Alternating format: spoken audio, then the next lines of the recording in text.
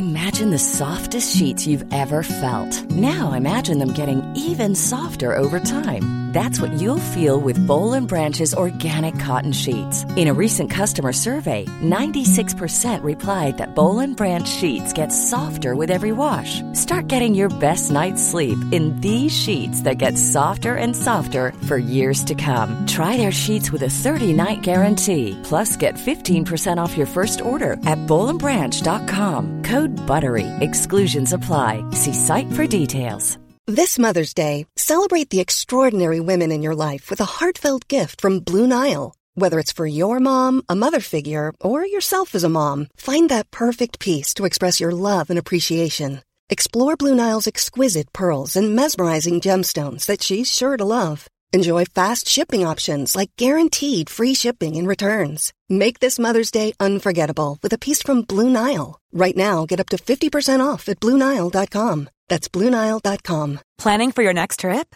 Elevate your travel style with Quince. Quince has all the jet-setting essentials you'll want for your next getaway, like European linen, premium luggage options, buttery soft Italian leather bags, and so much more. And is all priced at 50 to 80% less than similar brands.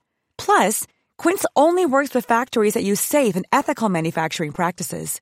Pack your bags with high-quality essentials you'll be wearing for vacations to come with Quince. Go to quince.com/pack for free shipping and 365-day returns. You are listening to Missed Apex Podcast. We live F1.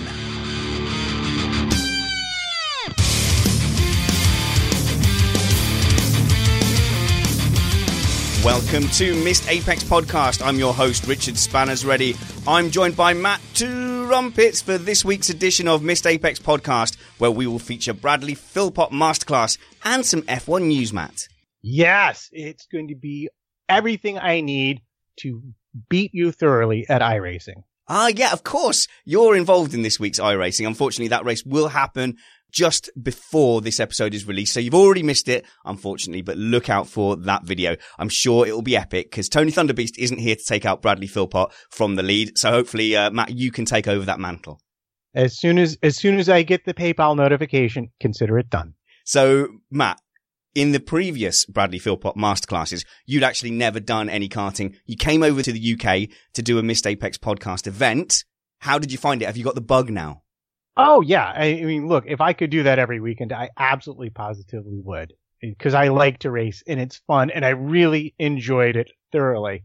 But it's tragically difficult to do on a regular basis from New York City if you have anything that might technically be described as a life.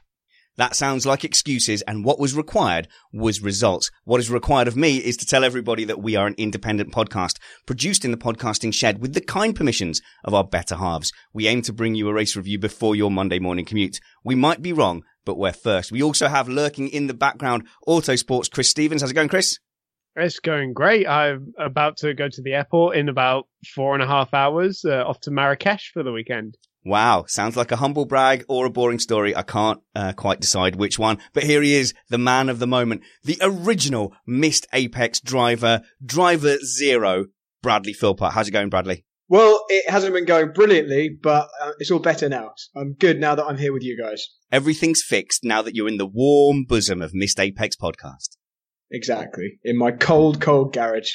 Now, Brad, you seem to have a limitless patience, especially when it comes to talking to us and talking to me about driving. It's been about, 2 years or so of you observing me from that first karting session in Aylesbury, where you managed to take a second off me just by, telling me really ridiculous things by like going, hey, why not take the shortest possible route from that last corner to the next corner? But, we're constantly talking about driving. Have I improved? You have definitely improved. I'd go as far as to say, I've been surprised at how much you've improved.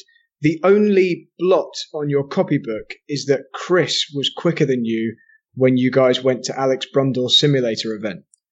So that's my only concern. But aside from that, you've actually impressed me, particularly with your iRacing practice result I saw last night. Yeah. Now, let's bear in mind that we're doing a Charlotte oval with an infield course. So at least half that track is oval. I'm pretty good at just keeping it in a straight line. Okay. I mean, there are some corners. It's actually quite a technical track. So hopefully some of what we talk about tonight will help you when we race there later in the week. So, Matt, I kind of owe you a bit of an apology because I've kind of dismissed all you American motorsports fans when you've been talking about your ovals. You go, wow, it's just driving in a straight line. But actually, when we've been doing the practice and there's been lots of cars side by side, it's a fascinatingly tactical style of racing. Yeah, it is. And once you begin to get on top of it a little bit, as with any motorsport, you can just get sucked into the narrative. And the way they use air and aerodynamics is entirely different to Formula One. So it is a different thing, a different beast. So because we've got this infield road section that goes out onto the oval, I know, for example, as long as I hang on within a second of that guy, I'm going to have a full go round the oval to just sit in his slipstream and catch all the way up to him. And there's lots of situations as well where you go, oh, actually, I've got the slipstream, but I don't want to overtake here because, it's almost like waiting for the DRS. Before you get onto the oval section, you're thinking, oh, actually, I could do with being in third place, before we go there. It's true. You have to think far, far ahead in order to advance tactically in the race.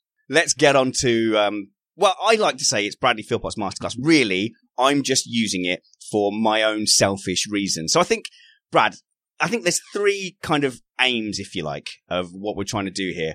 We're trying to go through the basics because I think there's a lot of people who just watch it, maybe watch it just for the crashes, or just watch it just for the style of it, or because they like hearing loud cars. You would be surprised, I think, Brad, with the things you think are simple that people either don't know or they just don't actively think about. Yeah, and you've really highlighted that to me because we've had some conversations, even in the recent past, where I've maybe not necessarily just used spanners, so I won't single you out, but where someone in our group has said something along the lines of, yeah, but why did the left front tyre lock? And I've just sat there thinking, are they actually asking that, or are they just being silly? So yeah, I agree. I'm sure there are things that I just take for granted that people just understand. So hopefully, we will get everybody that's listening to this today onto more of a level playing field in understanding this particular topic tonight. But it's not just that, say, we didn't know it. It's just because, during the day, we're thinking about turning spanners, about accounting, about selling clothes. A great example we had recently was where I was just like, hey, a prototype LMP cars, front wheel drive or rear wheel drive. Now, if I'd have had to have guessed at the time, I might have said, probably rear wheel drive, but I'd not thought about it. But to you, that was disgusting that I didn't know that. Yeah, you're right. I'm really sorry. I shouldn't have been I wasn't trying to be mean, but in my world, that's like knowing when you leave your house, which side of the house is my garage? It's just like sorry, I was just thinking of a very easily obvious example because I'm sat in a garage. But yeah, my aim here with these masterclasses is to fill people in with these things that people in the driving world just take for granted. So let's bring everyone up to speed.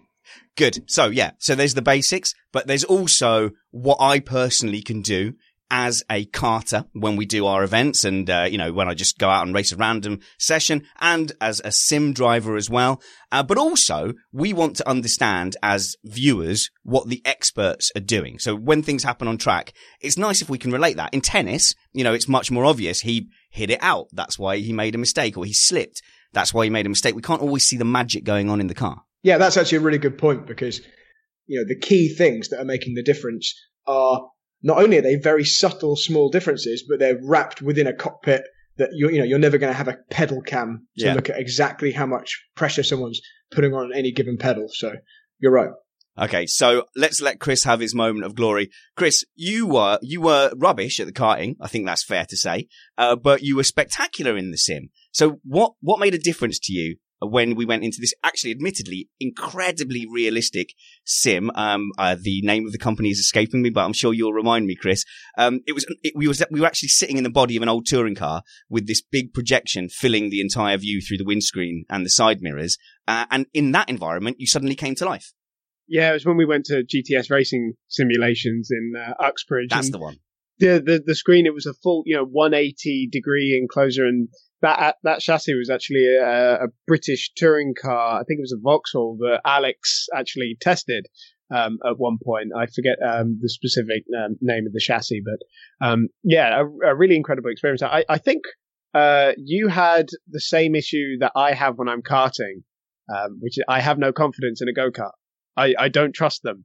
And I think you didn't quite trust the car that we were driving, because the first thing Alex said to me when I sat down after you did your run was, if you have more confidence in the high-speed corners, you'll absolutely smash him. To me, it was like Polar Express, where it was so realistic. You've not seen Polar Express, where it's so realistic, but not quite. There was like an uncanny valley kind of thing going on. But let's start with you, Brad. I think one of the most important things as an F1 podcast is how we perceive what's going on track. Now, I have heard you complaining about the graphics and the mismatch in the F1 live feed between the graphics and the sound. But I never appreciated it until I tried to start taking some of the sim driving seriously. I know that's something that you've been kind of screaming at us for. Yeah, and it wasn't just me. I think Kyle Power actually was really hot on this, and I hadn't realized he'd noticed the same thing. But yeah, for a while now, I've noticed that during some of the onboards in Formula One, when you watch the onboard camera, it's obvious that the sound isn't synced with the picture. It's, significantly out, to the point where you can hear the car change gear and the driver's finger isn't clicking the paddle, or vice versa. He is clicking the paddle, but it's not changing gear. But really, the most obvious ones for me are when they brake, but the engine note's still rising. There's these things that in my mind are connected. Deceleration is connected with the engine note dropping, and obviously downshift. And that wasn't happening. There was just this little disconnect.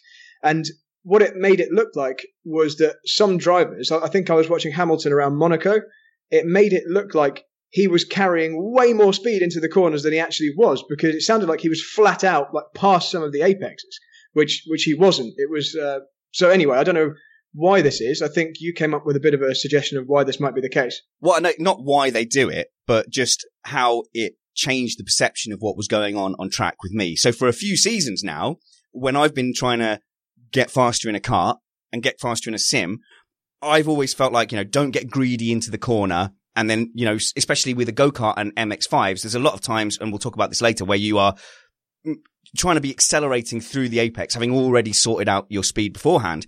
And I had this perception that in an F1 car, you got all the way past the apex still braking, and you were braking almost all the way to the exit point as you were applying the steering lock and then getting on the power, which seemed so counterintuitive and weird to me. But if you watch the onboards, that's what it looks like on some of the tighter corners, that they're going so deep, braking almost to the exit point and then getting the power on. It's just weird.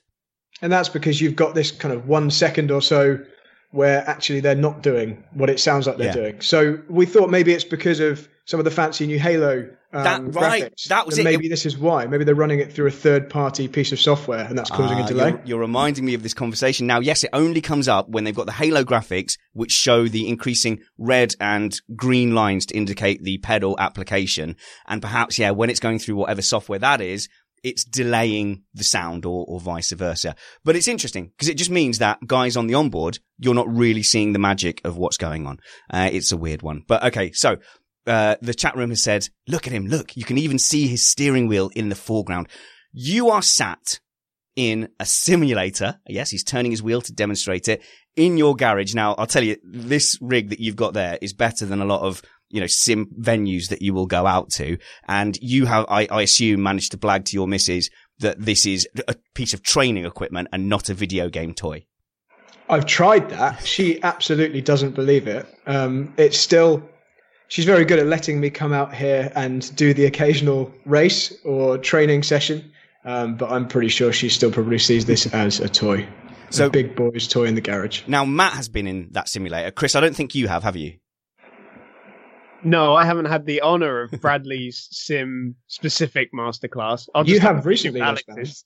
Yeah, I have recently. And what I was going to say is the feel of your sim is much more like the Uxbridge simulator that we were in, as in really heavy steering, really heavy braking, than, say, your average G29 or what I was using recently, Fanatec CSR sim wheel. Like, you've set it up with very heavy steering, very heavy braking so that you can get good feel.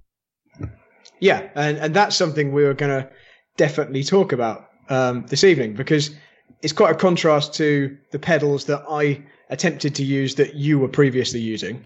And I think you were going to use the example of trying the new pedals that I've lent you. Yeah, so let's start with that. So Brad, he's like my karting dad. I get his handoffs whenever he's done with them. But yeah, he delivered these great set of pedals. I don't know what they're called, but they feel proper chunky. And you've actually got a rubber stopper behind the brake pedal to stop it traveling so much. So when you press on it, it feels kind of like you're pressing against a brick wall. And the first time I pressed that brake pedal, because I'm sat here on an office swivel chair, instead of applying any braking force, I registered just a little blip of braking force, but mostly I just flew backwards.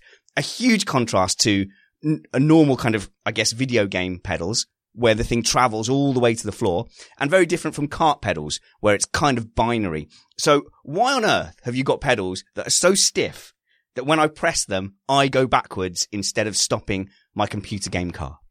Well, Spanners, that's a very good and not at all orchestrated question.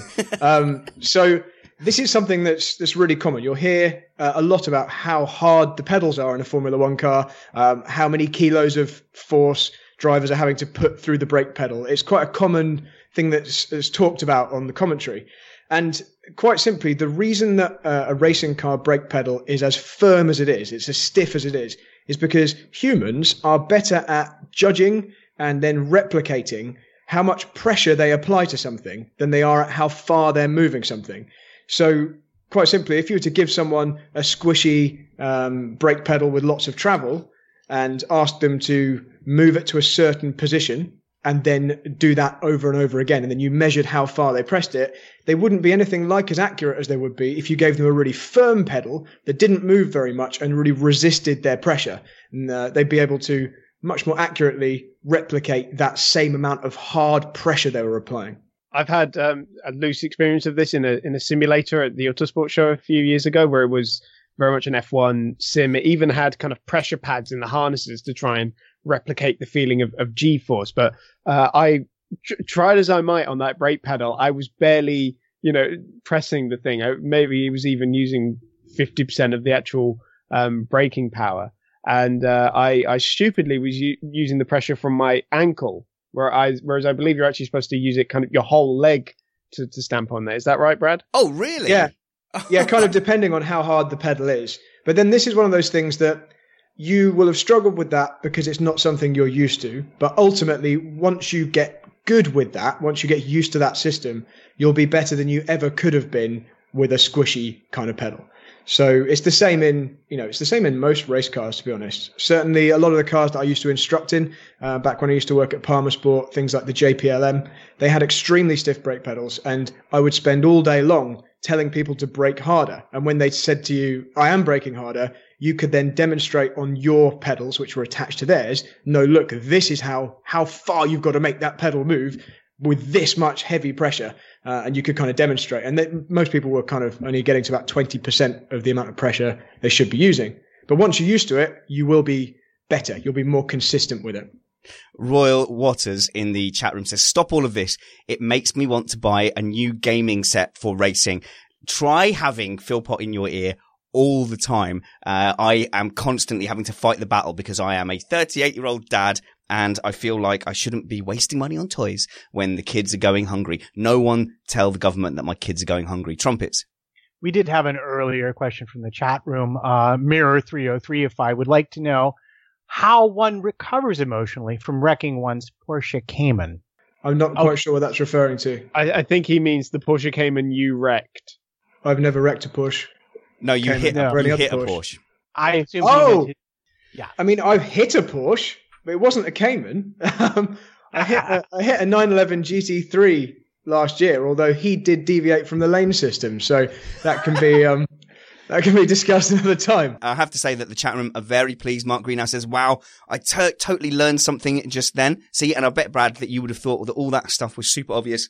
Uzman Salim says, Philpott equals wisdom. You can join the live chat room by going to YouTube and searching for Missed Apex Podcast. Why not click subscribe there as well? Hello to Jan, who says, Spanners, first time joining the live stream as well. Now, he answered what I say often, which is I say, come and DM me anytime on Facebook by searching Spanners Ready, or on Twitter by also searching Spanners Ready. Always happy to chat to people. All right, Philpott, let's talk about your rig, because yours isn't actually a spring of any kind. There's zero travel. You've actually just got a pressure pad. Yeah, so I've got something.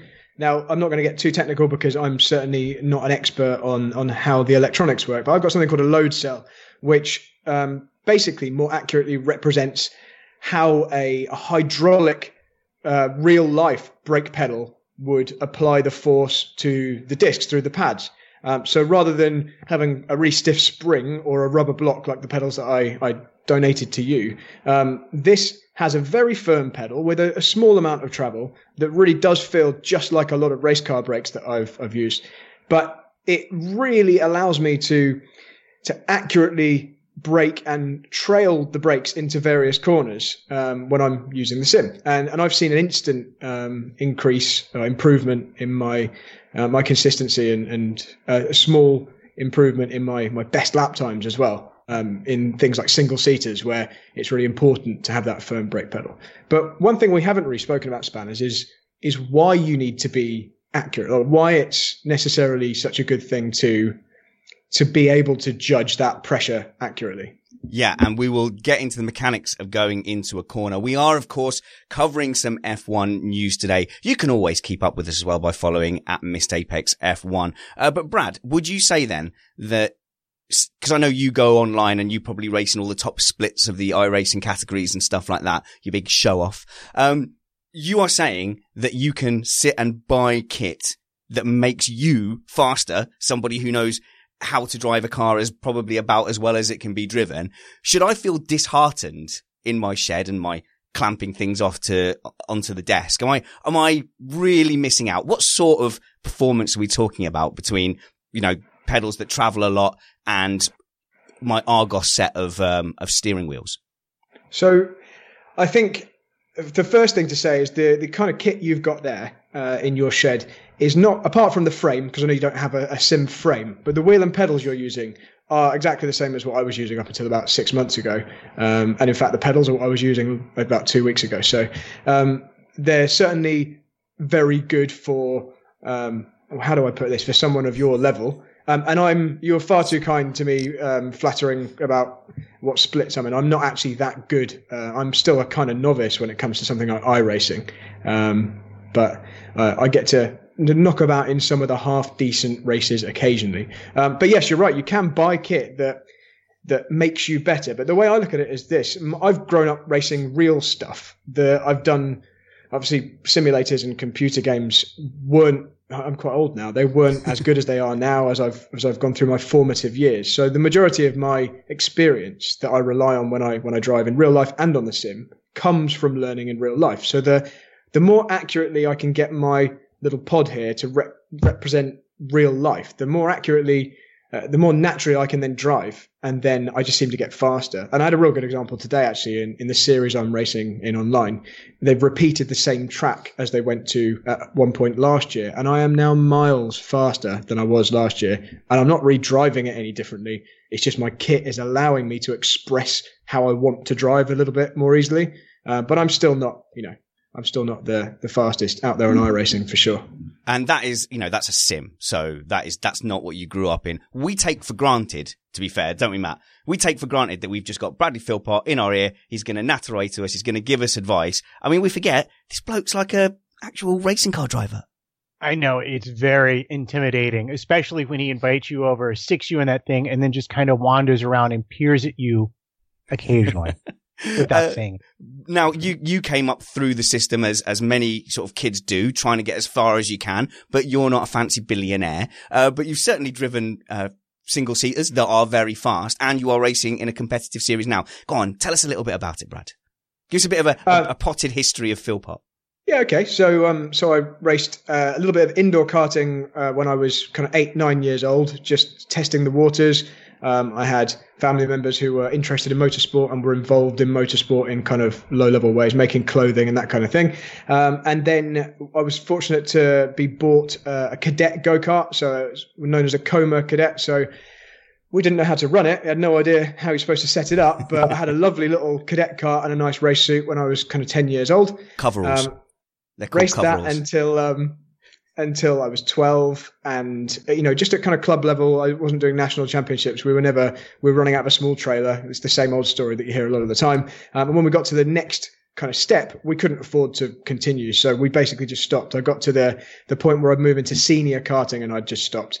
And I then basically just did some indoor karting sporadically whilst I was an early teen, until the point where I could get a part-time job and then pay for myself to do a bit more. And then until the point where Egg were offering me a loan, and I then took out a nice big £10,000 loan because it was tempting, and bought myself a brand new go-kart again and all the kit to go with it, and began karting again.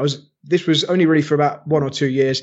And then when I was 18, by this point, all the money had gone. Yeah, as you can imagine, an 18-year-old can spend thousands of pounds quite easily. So we won't go into how long that took to pay back.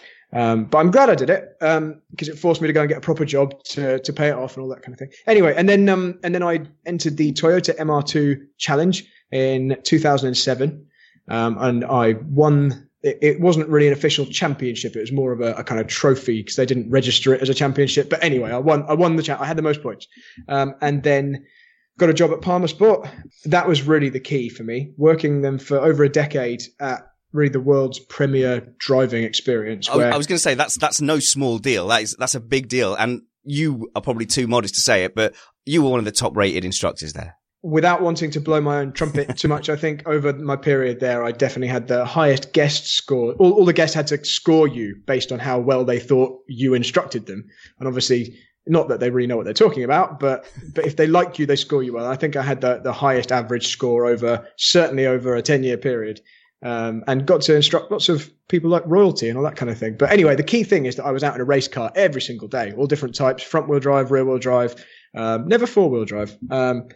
But on sticky slicks, lots of downforce occasionally. And that then brought other opportunities. Because our track was run by Motorsport Vision, who run the majority of the tracks in the UK. I got to know people like Jonathan Palmer, or Jolene's dad, and, all the various other people who were kind of going through similar, young race careers, and, always getting to compare yourself to them, that kind of thing. And through that, I was afforded the opportunity to do the test driving for British Formula 3, where Motorsport Vision took that over in, what year would they have done? Oh, God, I can't remember. A few years ago now. But anyway, I got to drive the Formula 4 car. And then did a Peugeot competition. God, we're just doing my whole career, aren't we? And then won a scholarship to race for Peugeot. Finished on the podium in the Nürburgring 24 Hours. Won the Race of Champions factor thing. Blah, blah, blah, blah, blah. All the way to now. Won the VLN SP2T championship. Well, I tell you what, wasn't supposed to be about me. It is about you. It is about you because I want people to know why they should listen to you. And I don't think we're going to skip past that Race of Champions thing because it's been enough time now that it's settled in your brain, that magnificent weekend. But first of all, we're going to talk about a bit of breaking news. What do you reckon, Matt? Is it time to talk about the big breaking story of the week? Yeah, why not? Big Dirty News.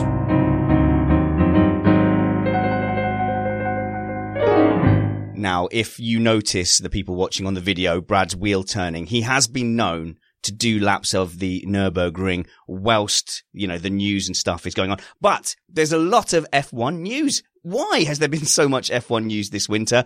A big one though, Matt, a change at the very top of the Ferrari pit wall.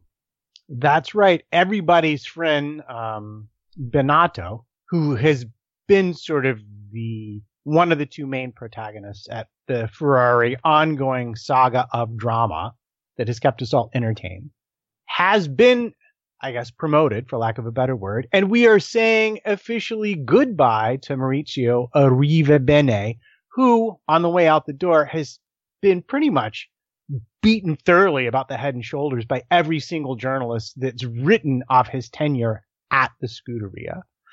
And I have to say, based on what they have written, this is probably not the best news Mercedes could have had as they ramp themselves up for winter testing. I agree. I think perhaps Maurizio was what Ferrari needed when he first came in.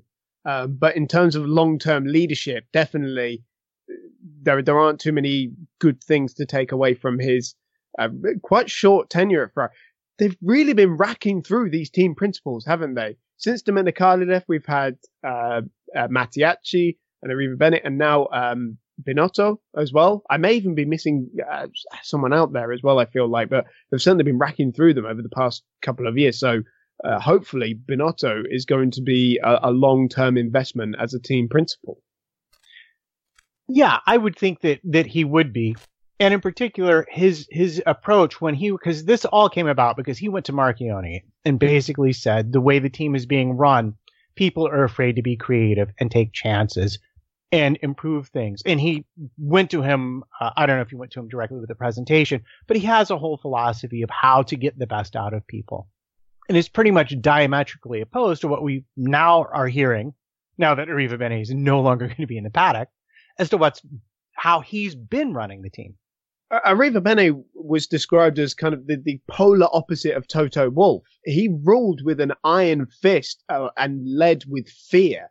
And that is not the way to run any kind of team, let alone a Formula One team. And what Binotto is proposing is so much more interchangeable, exchangeable between staff members. That is fine for running a podcast empire, but not a Formula One team. So, Matt, we've been talking and speculating that we feel like maybe Mercedes have got a bit more of a huggy, bit of a loving, a bit of a, hey, let's analyze what went wrong. Hey, guy, it's okay. You did the best you could. Let's talk about why that went wrong and let's hug it out and then let's push forward together. Whereas, in Ferrari, they would simply take out the lame pony and send it to the glue factory. Yeah, this is exactly the case. And in fact, pretty much if you were beneath Arriva Bene, you would simply be yelled at. And if you were above him, you would be told that everything is brilliant. So it was the worst of both worlds because Ferrari had gotten itself to a point, despite that, where at least technically the car they created was capable of race wins and capable of challenging Mercedes. But what they didn't have was the culture to close that last bit of gap. And apparently this is something that affected Vettel in the team as well. If you look at, why Ferrari didn't win the 2018 World Championship, there are many links you can make back to Vettel. Oh, sorry. Not just Vettel, because technically the car was solid. Binotto, having been promoted just from, being the head of the engine department to then being technical director, so being responsible for the whole car. And in Ferrari, instead of just having two separate departments that then somehow merged together at the end and made a weird mismatch. I mean, remember how awful that car was back in 2014, chassis-wise and engine-wise and aero-wise. For it to come together to merge into a much better functioning, synonymous department of creating one product rather than merging two at the end of it is why Ferrari suddenly came on strong in these last couple of years. And then the decisions that Arriva Bene was making, with some of the flashpoints, in particular, was handling the team orders scenarios in Germany and Italy, and the strategic decision during the Japanese Grand Prix qualifying session, going out on intermediates on a dry track. All those kind of things that you can link back to him are things that really failed them. There are obviously other things in there as well, but removing that element and putting somebody like Binotto in charge is going to be a really, really good thing. Because, like I said, it's not the first time he's been, pushed up and really, really delivered. Trumpets. Is there anything we can read into the relationship between Sebastian Vettel and Arriva Bene? And might that change? Because I don't keep up with the news as much as you do, but the sense was that there was some friction there. Yeah, I think there was a lot of friction there. And I can remember Arriva Bene saying that Vettel should stop trying to run the team. So that's it. Clearly there were some differences of opinion. He was trying to do the strategy and everything from the cockpit. And in fact, there was quite a lot of pundits saying, why is Sebastian Vettel trying to manage the team from the cockpit and things like that? If you've got an alpha male in charge, that doesn't always sit well, because you sit there and go, oh, Vettel thinks he's running it from the cockpit, does he? Right. I'll show him a thing or two. So just go round the room. Do we think then, let's say that the technical aspects remain on a kind of similar trajectory as 2018. All we're changing really is Arribavene for Binotto. In fact, should we just say, let's rerun the 2018 season with this managerial change, Chris? Does that make a difference to the outcome? I think it does, because I don't think somebody like Binotto would end up approving the upgrades. Remember, the big upgrade package actually made the car slower. Now, there's obviously, issues in the system there, not just Arribavene, but of course, he's the one who gets the final say on everything. So I think the championship would have played out quite differently with Binotto in charge. It's strange to think how one personnel change could have, changed the whole face of the championship, but it's certainly possible. It's a key change. A good old grumble with Spanners. I interrupt this podcast to announce that Missed Apex is having another kart day, and we want you to come and join us. We will be karting at Rye House Kart Raceway on the 20th of April. That's Easter Saturday. We're going to be doing a live recording around 11 a.m. That's open to anyone who wants to come along and watch. And then at 1 p.m, we're going to have our safety brief, and by 2 p.m, we'll be on track for 3 heats and a final each. Everyone had a great time with the heats format on the last event. I asked everyone, and not one person said they wanted to go back to a longer race format. So we'll be jumping in for heats, and then you get to race in one of 3 finals, depending on how many points you accumulated. We've kept the price the same as we have for the last couple of events. So it'll be £79 for an afternoon of racing at one of the premier tracks in the country. The facility is family friendly. For an additional cost, there's a soft play centre, trampolines, bouncy castles, even a cadet racing track there as well. But I wouldn't want anyone to be put off by coming alone either. I would say about half the people who turned up just turned up on their own. You don't need to bring your friends with you. Your friends will be there waiting for you. Everyone there is into karting, into Formula One, and hopefully into Missed Apex as well. I've opened up as many spaces as I can, and there's going to be 51 driver spots. However, before I've even announced this, I've got 30 penciled in. So I suggest you get in quick to at least let me know about your interest. If you leave me a £30 deposit, I will super lock down your place. But you're also more than welcome to pay the full balance, or just let me know your interest, and that will at least guarantee that when there are spaces, you're one of the people I'll harass. It's going to be a really fun time. I hope you'll come down, watch us do our map thing live, and then come and do some racing with us. And don't be afraid about the standard either. There's some really good guys, but there is some utter dross at the back of the grid as well. You will be hard pushed to be last. In fact, I'd say you'd have to work very hard to be last. So come on down, come and meet myself, Van Gene, Bradley Philpott, Chris Stevens, and more for the Missed Apex karting event. Email me at spannersready@gmail.com or private message me on Twitter or Facebook for more details. That's Rye House, 20th of April, £79, kart fun goodness. All right, back to Masterclass. A good old grumble with Spanners. Bradley Philpott, let's get back to you. You're going to teach us to drive, but we can't go too far without asking you about, your moment on telly and everything, where how on earth did you end up turning a wheel against the likes of Sebastian Vettel in the Race of Champions? Because no offense to you, but as far as I'm aware, you are not a champion in a World Series. How did you sneak in? Is this like the time that you pretended to be a Renault driver? No, that was a Jordan driver actually, but they were yellow, weren't they? I can't remember the very initial thing that got me onto that whole Race of Champions steamroller, but I think it must have been a competition that was made public in some way. Maybe they advertised it on Facebook, and you basically had to make a short video showing your career and why you think you should be a wild card at the Race of Champions. And the plan was that if you eventually won, if your video was judged to get in the top 10, and then out of those top 10 videos, you were voted the top one, one of the top 2. And then out of the top 2, you won the head-to-head shootout. You get to race in the skills challenge element of the Race of Champions. So it was kind of like the sideshow. And that all went really well. I made a little video. I managed to get the most public votes, which was, I think it was like 50,000. It was something crazy. I worked my behind off. I'm trying to think of behind. That's a safe for work word. I worked that off to try and get as many votes as possible, and then got through to the final, won the head-to-head shootout. So that's where that all came about. But then Jorge Lorenzo, who I believe I think he rides motorbikes. I don't really know much about them. No, but he hurt himself at a party or something. So I got his spot in the main race of champions. So that was just very lucky, basically.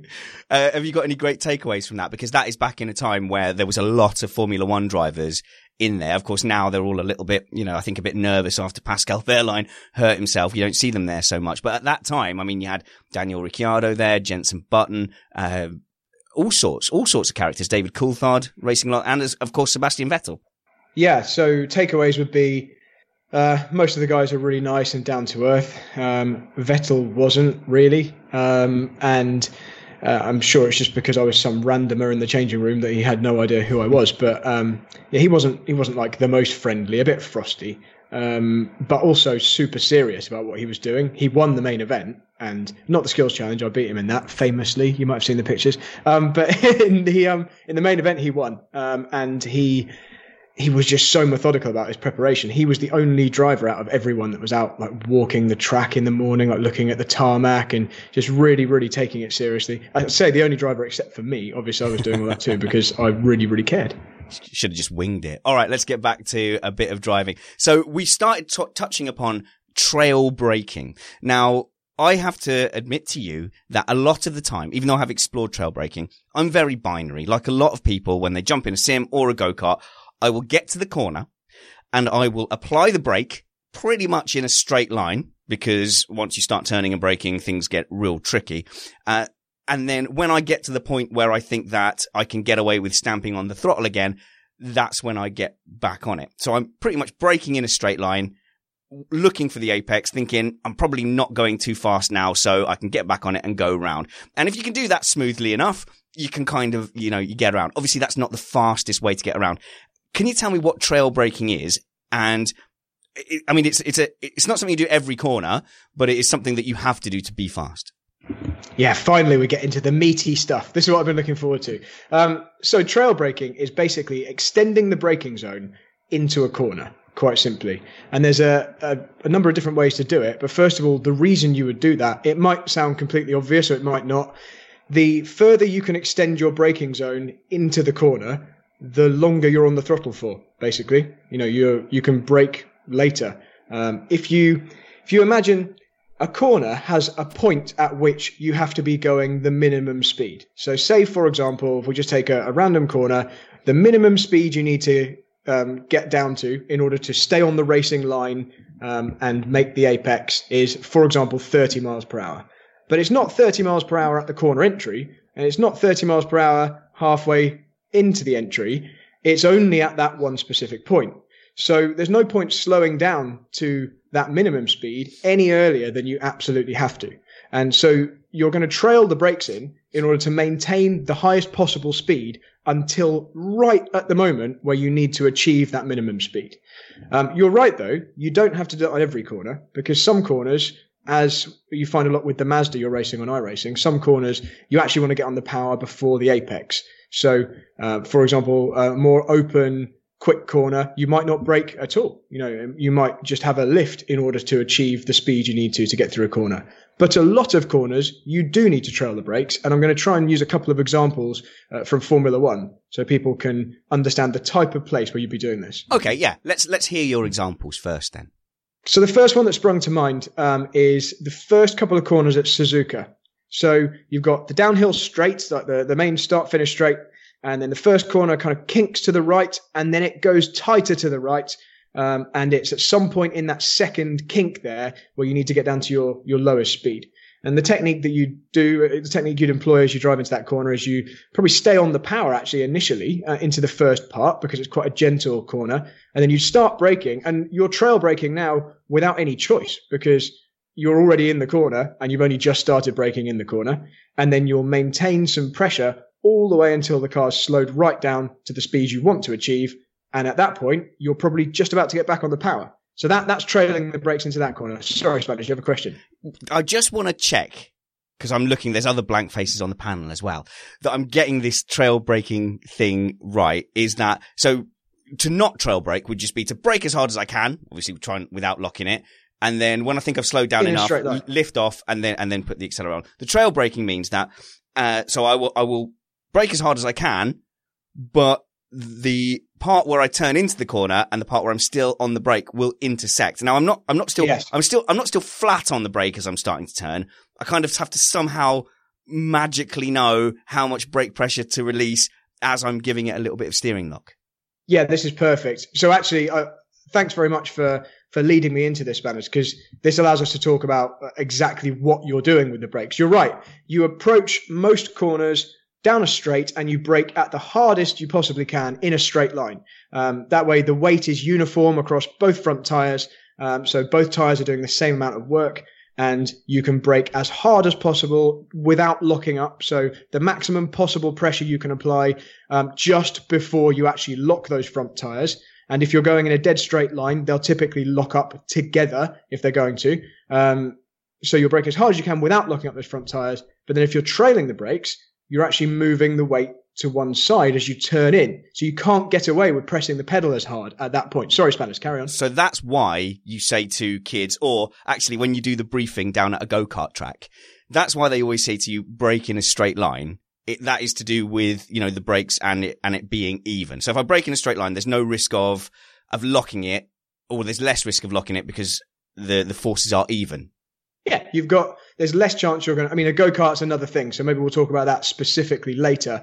But on any kind of track driving, whether it's on the simulator or whether it's on a track day or someone training to be a race driver in an old Formula Renault or something, you'll tell them brake in a straight line to begin with, to keep it simple. But that doesn't mean that braking in a straight line is the fastest way to do it all the time.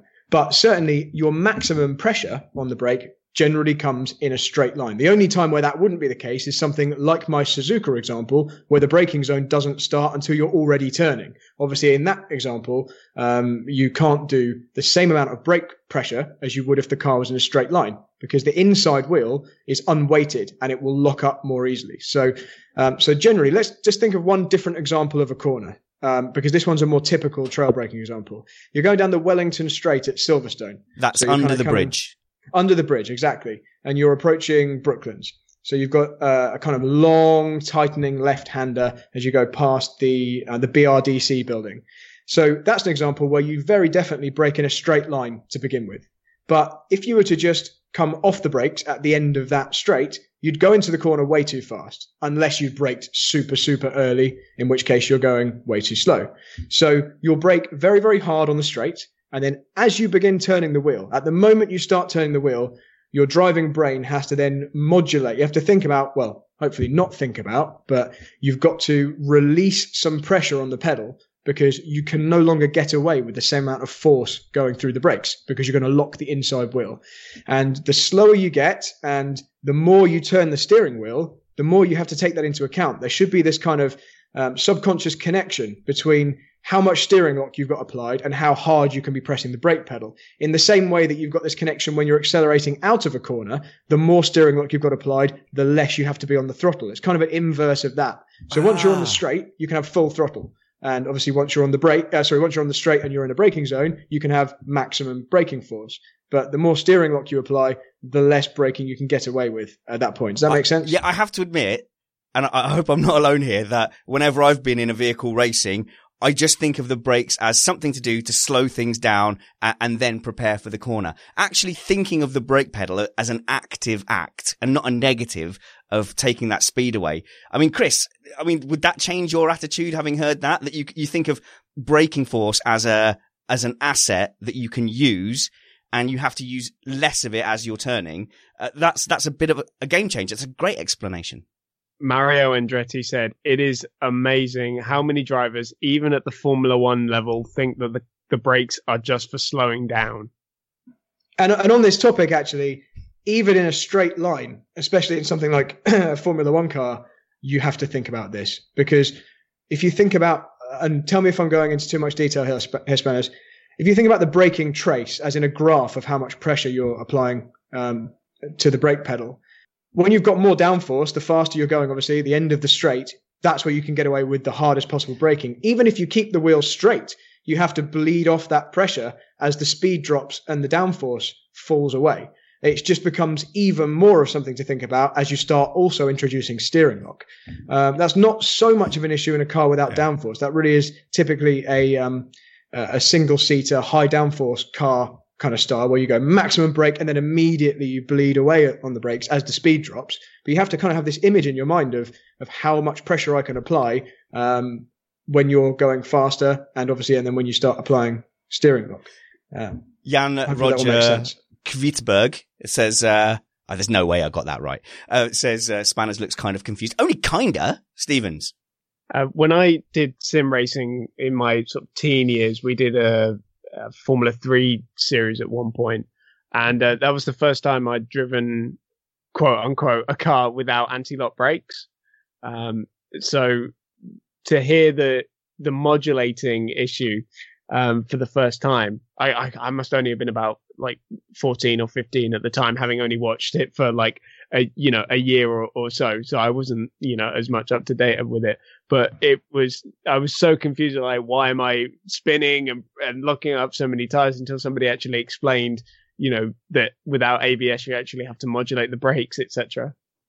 Right. In the chat room, Mark Greenhow is saying a tire has 100 grip. It can accelerate or brake or turn with that 100. If you're trying to do two of those things at the same time, you have to split that 100 between the two. Is that an accurate assessment, Brad? Yeah, that's really accurate. And then imagine when you start shifting the weight, you don't have 100 anymore. If you say you've got 100 in a straight line and then, and so you turn left, that left front tire, for example, no longer has that 100 because it's actually effectively being picked up slightly off the floor. So yeah, you've got a certain amount of grip to play with. You have to kind of spend that how you see fit. And it's not really intuitive for most people, especially if you're used to driving on the road, because if you think of most times where you're just out in your car going to the shops, you generally don't come up to a corner or a junction and apply maximum braking force and then bleed away as you get closer to the corner. You generally will brake gently and then get harder and harder and harder on the pedal as you approach the red light. So it's kind of the inverse of that, which makes it tricky, especially when you throw in a very stiff pedal, which people also aren't used to. I saw in the chat room someone asked for other examples of corners where you'd use trail braking. Great. To be honest, there's so many. It's the majority of corners, I'd say. Or, okay, I'd have to actually split corners up into what their different types are, but all the time you're using it. The kind of corners where you don't use it are corners which, first of all, don't require braking. So there's some flat out corners. Obviously, there's no trail braking there. So if it's very gentle, you won't use it. Quite often 90-degree corners, you won't do very much trail braking. But even then, there tends to be a slight blend between the end of the braking zone and the beginning of the corner. It's pretty rare to come completely off the brakes and then turn, unless the corner is a full throttle corner, for example. But go on, Spanners. Well, here's why I often chicken out from doing it. And I have to say, I'm much more comfortable doing this in a go-kart than I am on a sim, i.e. extending the period I can accelerate by being on the brakes and turning at the same time. So I'm much more comfortable doing it with that. But in a sim or in a kart, if you do that and you get it wrong, you're going to overshoot the corner. So for someone at a very amateur level like me, once I pick my braking point that's late and commit to turning in while braking, if I get that wrong, I'm either going to spin because I'm going too fast, or I'm going to miss the apex and someone's going to fly around the inside of me. Yeah. So if we're talking specifically about karts now, Spanners, did I get that right? You were just talking about... Oh, well, I was talking in general. It's the gamble I make when I pick my braking point. Yeah, so if it's not karts, then it's just something that you'll get used to over time. And the more driving you do, it'll just become something that's natural, because without even thinking about it, you'd want to brake later and later. And that kind of braking would just naturally tend to start blending into a corner. And you'd see, I can get away with a bit more speed here. So maybe I can brake later or carry a bit more speed and brake in the corner.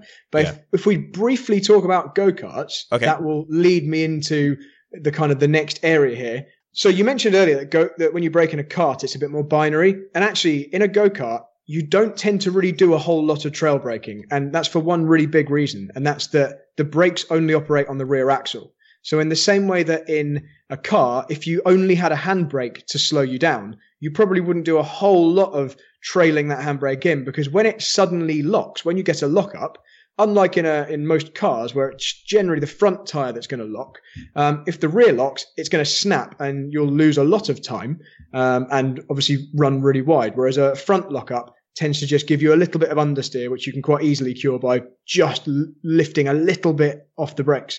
So in a go-kart, you do tend to do braking in a straight line, off the brakes, and then turn in. But that kind of gets us onto brake bias.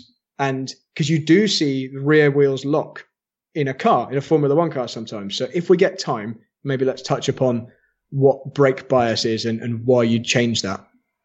Okay, then. I'll tell you what. We'll do that. But first of all, let's give Matt and Chris their opportunity to do their newsy thing. And let's assume it's going to be interesting. Mom deserves the best, and there's no better place to shop for Mother's Day than Whole Foods Market. They're your destination for unbeatable savings, from premium gifts to show-stopping flowers and irresistible desserts. Start by saving 33% with Prime on all body care and candles. Then get a 15-stem bunch of tulips for just $9.99 each with Prime. Round out Mom's menu with festive rosé, irresistible berry chantilly cake, and more special treats. Come celebrate Mother's Day at Whole Foods Market. When you're ready to pop the question, the last thing you want to do is second-guess the ring. At BlueNile.com, you can design a one-of-a-kind ring with the ease and convenience of shopping online. Choose your diamond and setting. When you find the one, you'll get it delivered right to your door. Go to BlueNile.com and use promo code LISTEN to get $50 off your purchase of $500 or more. That's code LISTEN at BlueNile.com for $50 off your purchase. BlueNile.com, code LISTEN. Planning for your next trip? Elevate your travel style with Quince. Quince has all the jet-setting essentials you'll want for your next getaway, like European linen, premium luggage options, buttery soft Italian leather bags, and so much more. And it's all priced at 50 to 80% less than similar brands. Plus, Quince only works with factories that use safe and ethical manufacturing practices. Pack your bags with high-quality essentials you'll be wearing for vacations to come with Quince. Go to quince.com/trip for free shipping and 365-day returns. Big Dirty News.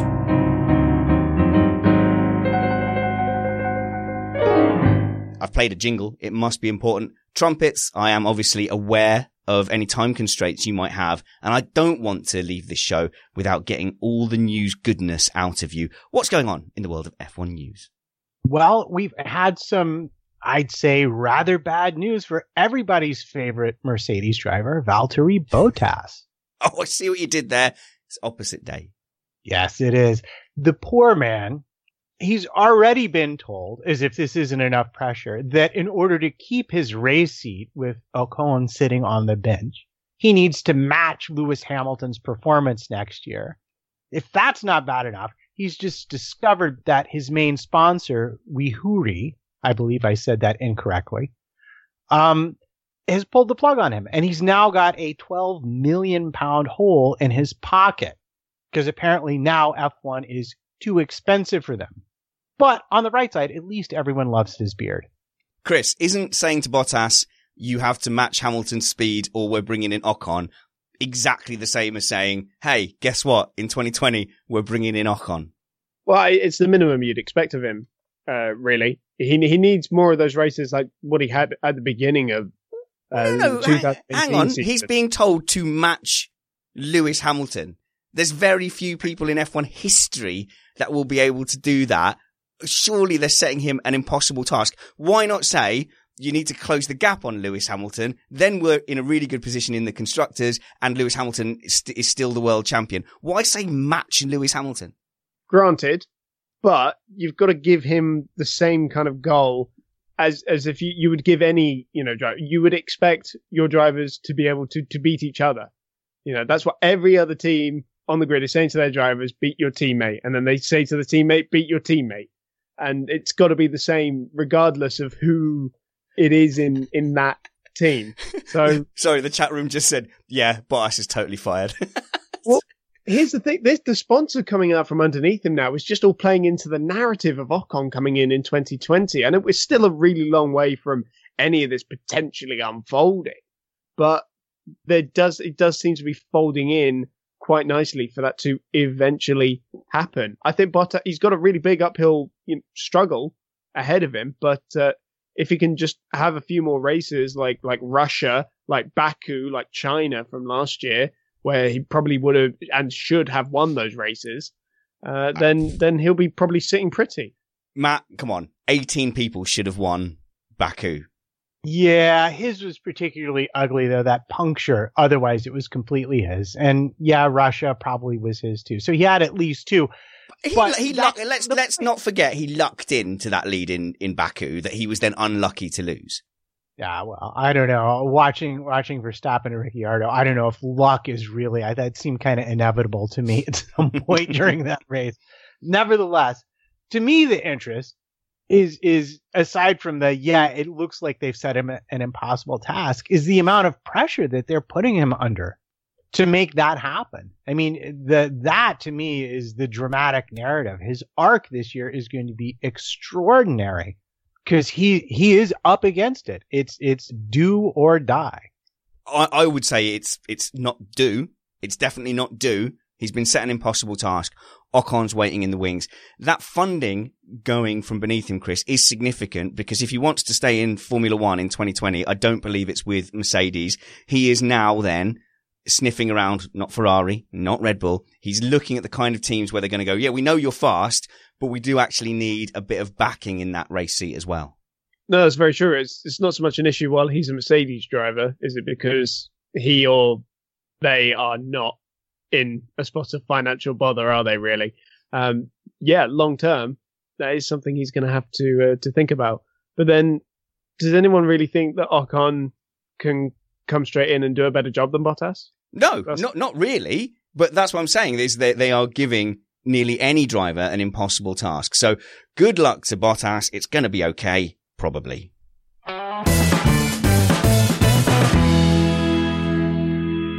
Narrator voice. It wasn't okay. Let's get back to driving okay, though. So there's two topics I want to cover with you, Bradley Philpott. Well, we have your expert mind to pick apart here. Firstly, something that seems obvious to you, I'm sure, but a lot of times Paul di Resta or whoever on the commentary will say, oh, he's snatched the tyre there. He's locked up. He has unloaded one tyre or the other. That's not language that comes naturally to a retail manager or a salesman from Stoke. No, it's definitely something, though, that all race drivers, or certainly anyone who's got any experience race driving, would kind of take for granted. So a couple of those, you said snatched or locked a wheel. That, I think we probably generally know what that means. It means a lockup, but it's just when one particular tyre is trying to be slowed by the driver more than it's capable of gripping. You know, you want to be braking as hard as you can whilst the tyres are still rotating. So you want to be putting as much pressure into the braking system as possible, but you don't want to actually stop the tyre from turning, because at that point it's not slowing you down effectively anymore. So it's everything we've been talking about with the trail braking. It's up to the driver to judge how much pressure they can get away with without that happening. And they're trying to be as close to snatching an inside wheel as possible without it actually snatching. That's their aim. Okay. And when you see a little puff of smoke or a lockup, they're pretty close to getting it just right. So when we see they've locked one front wheel, a lot of times on the TV cameras, it looks like they're just braking straight into the corner. But what we think is happening there is that they're doing this trail braking we've been talking about. They're applying equal brake pressure. This is a really stupid question. When they press the pedal, both sides of the brakes get the same amount of brake force. Yeah, you have a bias front to rear, but the driver doesn't set up a bias left to right or anything like that. Otherwise, the car would pull horribly to one side under braking. Right. So yeah, you're right. Yeah. Both tires are, both axles are getting equal amounts of braking force. Okay, so I'm going to turn right, and I'm braking to turn right. So all my weight is going to the left. So my right hand wheel has the same amount of braking force as my left hand wheel, but there's less weight on that right-hand wheel, so the road is not touching the wheel as much. Therefore, it's easier for the brake to grip it and stop it from spinning, and then it skids along and makes the smoke. Yes, exactly. The friction of the pads on the disc overcomes the friction of the rubber on the tarmac, and it will stop the tire. Exactly, that's it. And a driver doesn't want that to happen for very long, because obviously you start very quickly damaging the tire and getting flat spots. So you're trying to get close to that without it actually happening. That's cool. So actually, that's made it a lot easier for me. All he's doing is braking too much for the amount he's trying to turn, and that's all that locking a front right tire is. Yeah, exactly. Yeah. Okay, that's unpacked. But you do sometimes see rear locks as well, don't you? And that's a lot more rare, but you do occasionally see a puff from the rear. And you do sometimes see the rear of the car snap. Chris has a question before I go on to that. Would it be incredibly rude of me at this point to bring up McLaren's left-right braking system they had in the late 90s? Or is that just going to complicate things far, far too much? Firstly, I know nothing about that. And secondly, it might also complicate it. But I can probably have a half guess.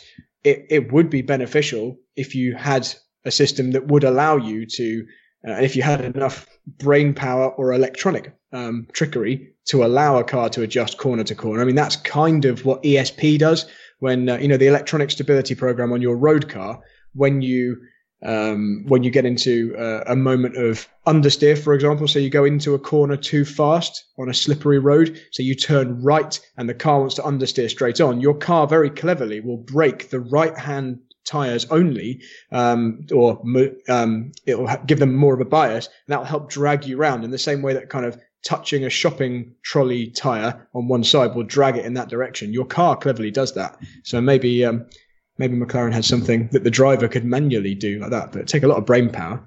So let's briefly touch on something we started to talk about actually with Alex Brundle last week, who was talking about, having to technically fiddle with a lot of the car as you're going around. You see the drivers kind of awkwardly trying to fiddle with this little kind of thing in a gloved hand. It never looks quite neat, does it? Where they're trying to, what they're doing is they're switching the brake bias, and you hear them on the thing going, oh, more forward, more rear. Why are they doing that? Okay. So, you really want, when you're braking, you really want to, get the most stopping power out of all four tires. So you want to be able to, you don't want to waste any of the grip that one of those tires can give you.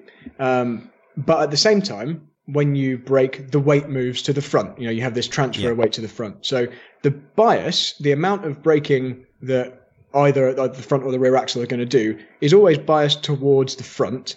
In a stiffer car, that is, like a Formula One car is obviously very stiff, you tend to have a smaller gap between the front and the rear bias because there is less weight transfer. The nose of the car doesn't dive onto the front wheels like it does in a softer car.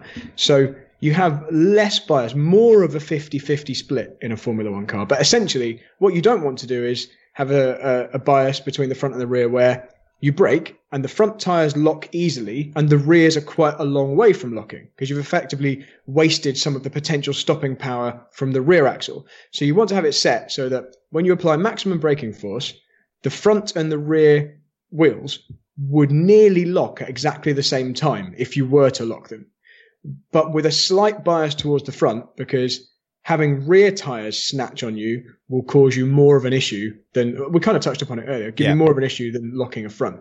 And the brake bias, so the car will be set pretty well before the driver leaves the pit lane, but then they fine tune it because they can feel in the car. I brake, you leave the pits at Interlagos, you get down to that first left-hander at the end of the straight after the pits. You brake really hard for the first time, and suddenly you get a snap of oversteer. Okay, we're slightly too far to the rear. Immediately, the driver would click a couple of clicks towards the front. And then at the next braking zone, they'd see, do I have more stability? Is the rear still snatching? If it is, obviously you keep moving it forward until you get to a point where it's neutral or slightly biased towards the front, locking up first. So I asked the chat room, is this too obvious or is this actually useful information? Because I just wanted to double check on your behalf, Brad, and European says this is actually very informative. Master Noob also agrees that it is, as does Merckman. Now, when we talk about switching the bias, are we actually just changing the hydraulic pressure that goes to the front and goes to the back? Well, in a Formula One car, it's a bit more complicated than that, isn't it? Because some of the braking isn't actually done by the brakes themselves. It's done by the electronic systems. Yeah. But the effect it has is the same. But in most cars, you are. You're literally changing how much hydraulic pressure is going to the front or to the rear. And you can do that. I mean, I've got my steering wheel in front of me right here with a little brake bias switch. So I don't tend to change it very often when I'm sim racing. Once I've got it set in practice, I tend to leave it. But you certainly could, if you were that way inclined, make small adjustments corner to corner based upon what the car happens to be doing in that situation. Because braking for each corner is going to be slightly different, as we spoke about earlier. Some corners you're trailing the brakes in more, some you're braking just in a straight line, etc. Do you know what I like about this? This is like, in football, you can see the guy, slipping, or he slices it. You can see it's come off the wrong part of his boot. And now, with this information, when we're watching the races and we see puffs of smoke, it's a big, big clue what's going on. We can apply this knowledge quite simply. So if the rear brakes are locking, that means that he could cure that, by putting more rear brake bias. No, that would make it worse. No, the opposite. That would make it worse. Okay. But we're getting there. We are getting there though. And we know that if one front wheel, is skidding and producing smoke, then he's probably, over gambled and too much brake versus steering lock. It's good to get this knowledge. And I think it's worth listening to back. The amount of people, Matt, that have told me that they've listened to Bradley's karting masterclasses 3 or 4 times before that information has gone in, is quite telling. Yeah, and it's one of the advantages of having people who are real professionals in their field come on and talk to us about it, is that the information is useful, and the more you listen to it, the more you really begin to understand it and take it into yourself. And I'm just going to put in a plea, because I know we're running out of time, and I know we don't have time to talk about this. But next time Bradley deigns to grace us with his presence, could we also talk about how the differential plays a part in that? Because that has always been a bit of an area of mystery to me. Yeah, we should definitely keep that as a separate topic, though, I think. But yes, absolutely. It's another area where you can change things which aren't obvious from the outside, but really help or hinder your ability to drive the car as fast as you want it to. Can I answer a question from European in the chat room? He asks, can brake bias be pre-programmed in advance as a sequence on the basis of GPS position? Which is a really good question, because what I was just saying there, where you're talking about changing bias corner to corner, that would be a really useful kind of workaround, wouldn't it? Make life easy. But the problem is the grip you have from a set of tyres isn't uniform throughout a race or even a stint. And so it kind of needs to be done live by the driver based on what they're feeling at any given time. There was a similar thing trialed in MotoGP, I think, where the traction control would vary depending on the bike's GPS position. And I think there were a couple of issues, because if you lost the GPS position, then you'd be a bit screwed, and you had riders crashing out all the time because they didn't have enough traction control. So that's one for the maybe pile, perhaps. Yeah, that would be another potential issue with that system. Well, Brad, you can come on any time to cover these issues. But Chris, the reason motorbikes crash is because they lean over, and if you lean to one side or the other, then you fall down. I don't know why it's taken the motorcycle community so long to acknowledge this. Bradley Philpott, I want to ask you one final question. And it's one of these, all the things you wanted to know about racing but were too afraid to ask. You could all turn around and facepalm right now, and there could be people thinking I'm even more stupid than they already think I am. But I'm not sure I know what carrying the speed means. And it's been said so often during commentary, oh yeah, no, he's good at carrying the speed. He's carried the speed there. Now, there's two potential meanings. A, it could mean you just keep going really, really fast deep into a corner and you've carried so much speed in there. Or it can mean that you've, done your braking in advance and then you're able to keep accelerating through a corner. Please clear this up for me. Okay, so carrying the speed really just refers to not overslowing the car. So as we were talking earlier, probably the first thing we spoke about, where if the apex speed or the minimum speed in a corner is 30 miles per hour, you don't want to be doing that speed right up until the moment where you have to be going that slow. You could equally be going too slow earlier on in the corner than that. And carrying the speed just means you've maintained the maximum achievable speed for as long as possible. So how do I know whether it's the sort of corner where I want to get my braking done and be accelerating through it? Or how do I know where it's the sort of corner where I want to be Lewis Hamilton style, stamping, squealing on the brakes before getting on with it? Is there a secret to unlock? When I'm approaching a corner, how do I judge how I'm supposed to attack it?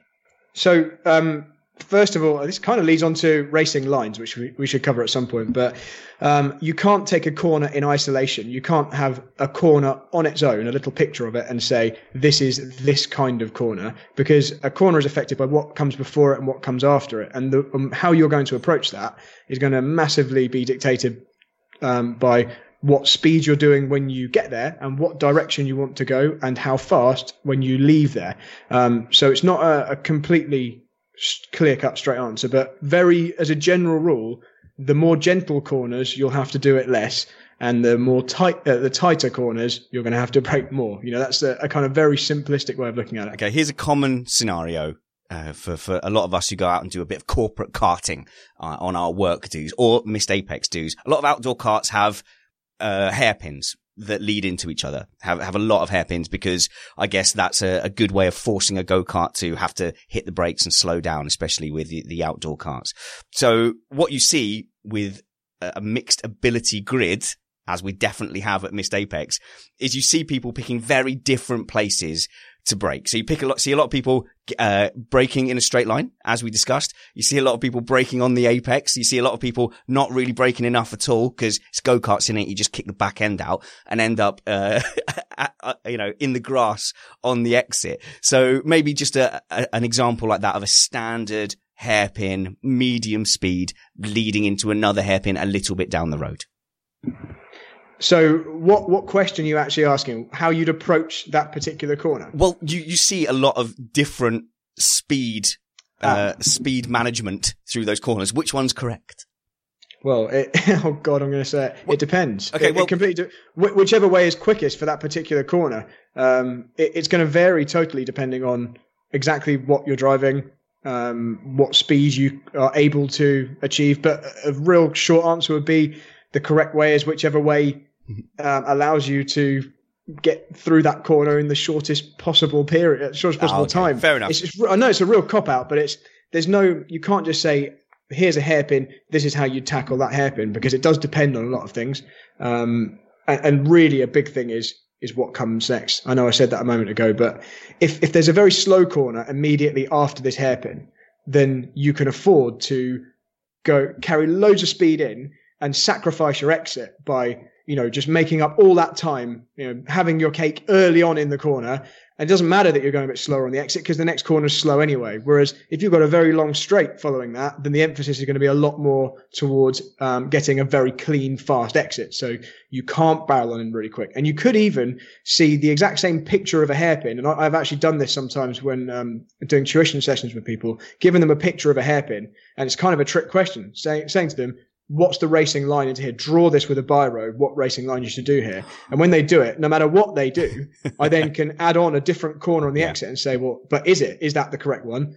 Now you've taken to this situation. And that's purely to highlight, just to get people thinking that just because they've learnt a way to do a particular corner, how to approach a corner, just because this other corner looks the same as that on this other track, it's not necessarily the fastest way to do it. So the answer really is it depends. But generally, if I've got a long straight at the end of my corner, I want to sacrifice a bit of the entry to make sure I'm on the power nice and early. And if there's a complex of corners, then perhaps the further corners are more important. So I need to sacrifice, I can afford to be a bit rougher into the corner, knowing that there's not too much gas to apply. Yeah, you have to decide what you're going to compromise, because there's going to be a compromise somewhere. You can get the fastest possible entry, but if you don't make the corner and you go really wide on the exit, you're going to be slow, and vice versa. So, sorry, go on, Matt. Do we have time for a quick question from the chat room, which is actually not going to confuse everybody, which is, do you have a corner or a corner complex that you find challenging to deal with? And or is there a series of corners in racing in general that you just, plain old despise? Okay. I mean, it's tricky but my brain is flicking through the database of all the tracks and all the corners that it knows. Certainly had a corner that he still says he can't always get right. So I think that's kind of what we're asking. Okay. So the answer would be no corners spring to mind that I find particularly challenging, because ordinarily, if there is something that you find challenging, you'll just work at it until you've got it absolutely nailed. There's also some corners that I really enjoy, like certain types of corners, and they're kind of the ones that it's the reason I mentioned them earlier. Things like Brooklands at Silverstone, turn 1 and 2 at Suzuka. Corners, this isn't really on a braking topic, but I prefer corners that you can carry lots of speed through. That's something we just mentioned earlier. But I also enjoy corners where modulating that amount of brake pressure that we've been talking about and getting that just right, really trailing the brakes up to the apex. I like that kind of corner because you can, as a driver, you can influence what's going on for a really long time. And you can even, the shift of the weight. Sorry, I'm talking for too long, but there's just shifting the weight mid corner and the ability to just change the attitude of the car all the way up to the last possible point. I really enjoy that kind of corner. So is that something like, as a musician, sometimes when we talk about like a performance or a thing, we have a discussion that the audience wouldn't necessarily have about that same thing. So when you're talking with other drivers, is that kind of braking, is that sort of finesse something that amongst yourselves is something that makes someone go, wow, you just really did an amazing thing there? Drivers don't generally tend to talk to each other about how they're going about this kind of thing.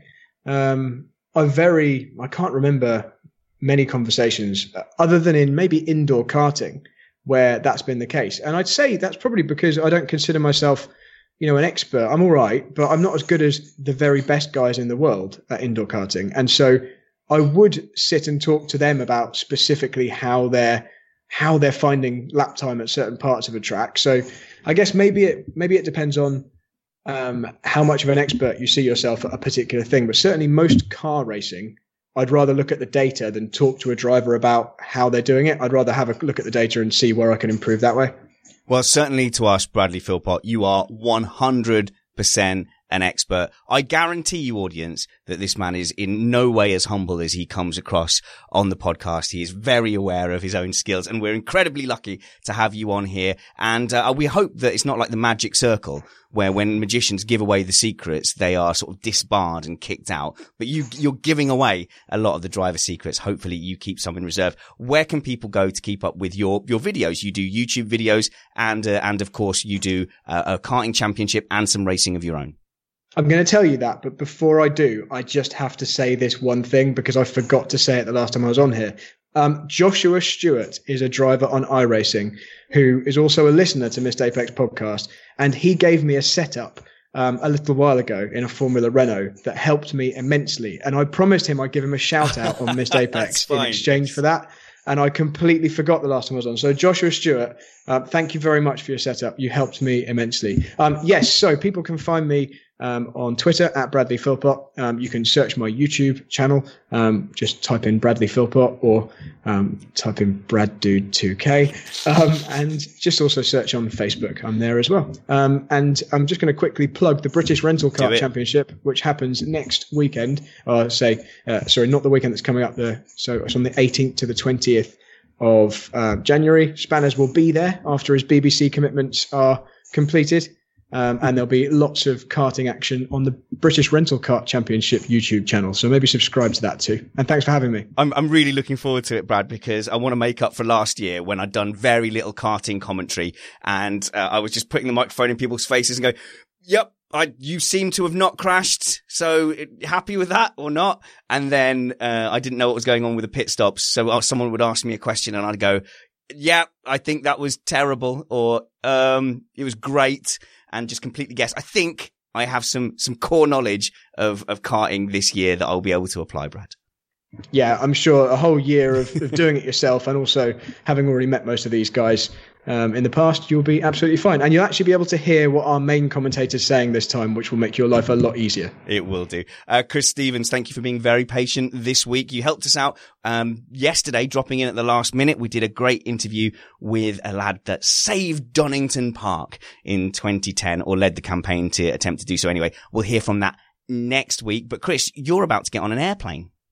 Yeah, I am. In less than 3 hours now, I have to leave for the airport to go to Marrakesh for the Formula E.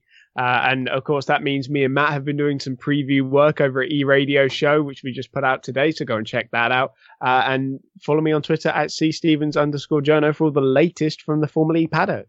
And trumpets, you've just uploaded that E-Radio Show. Oh, well, you can plug stuff too if you want. Yes, well, come look for me on Twitter at MattPT55. And as far as other things, well, I'm always trying to sell a few extra books for the old wife so I can afford the extra trips over to England. So you check her out at Amanda Weaver at @AWeaverWrites on Twitter. And if you have someone who would enjoy that sort of thing, please buy them lots of copies. Yeah, that's right, everyone. Check out Matt's wife on the internet. You can, of course, follow the show at Missed Apex F1, or you can follow me at Spanners Ready. Join us next week, where I believe we're going to be talking to Matthew Carter. I think that's what we've got lined up. That's always a treat. But wherever we see you again, until next time, remember that wounds heal. You missed the apex. That is not the outro. That is my son. Let's play that again. Oh no, you missed the apex. Oh, I missed that bumper. Remember that wounds heal, chicks dig scars, and glory lasts forever. This is now the outro of Missed Apex Podcast. See you next week.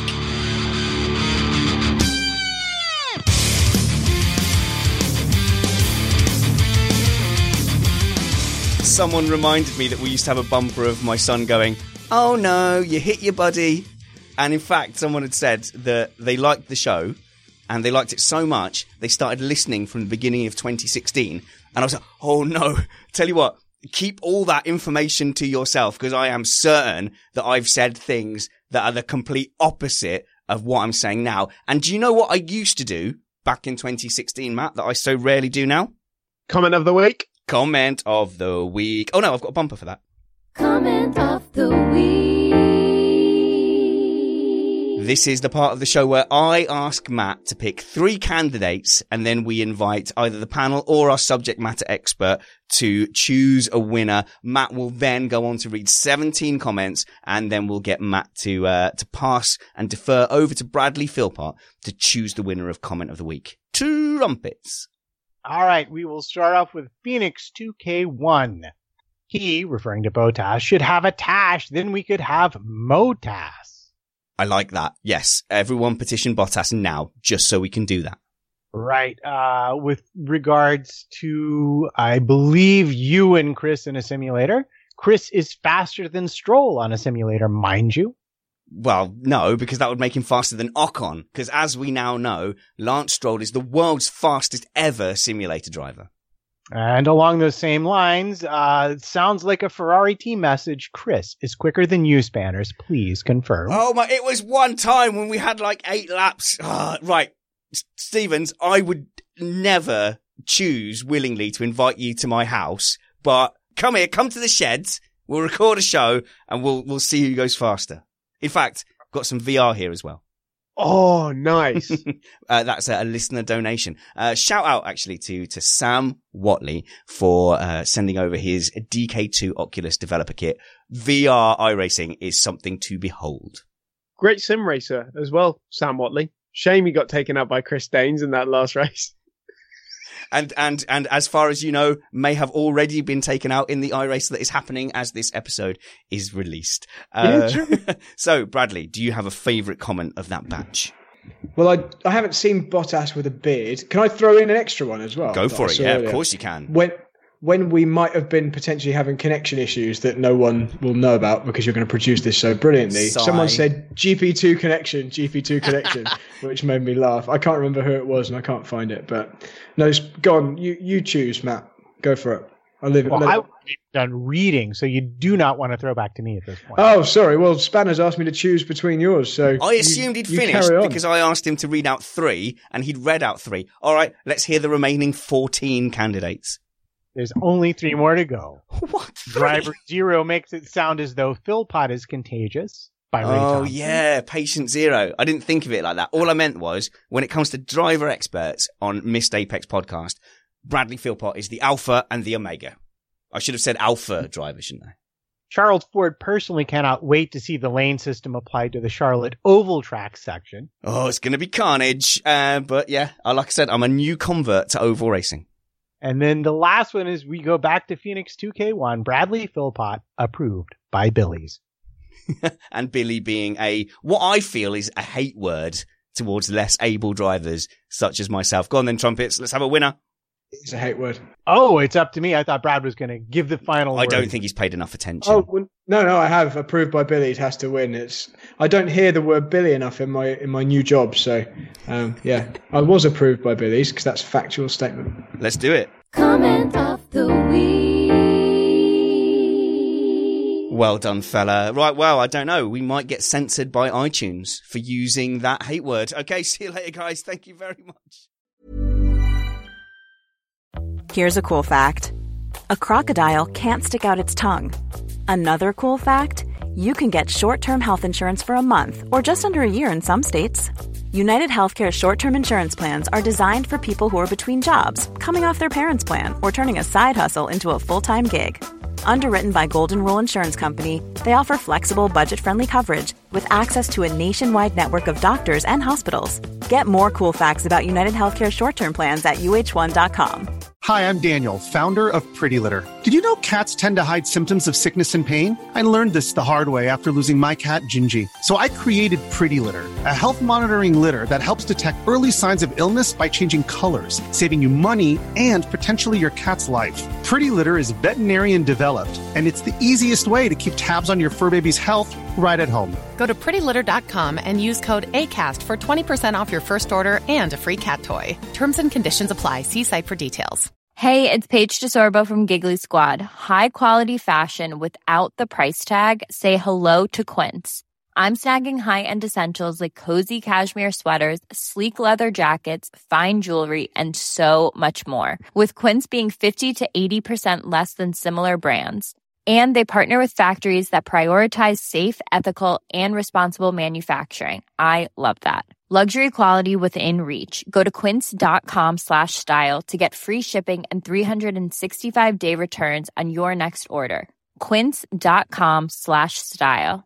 Mom deserves the best, and there's no better place to shop for Mother's Day than Whole Foods Market. They're your destination for unbeatable savings, from premium gifts to show-stopping flowers and irresistible desserts. Start by saving 33% with Prime on all body care and candles. Then get a 15-stem bunch of tulips for just $9.99 each with Prime. Round out Mom's menu with festive rosé, irresistible berry chantilly cake, and more special treats. Come celebrate Mother's Day at Whole Foods Market.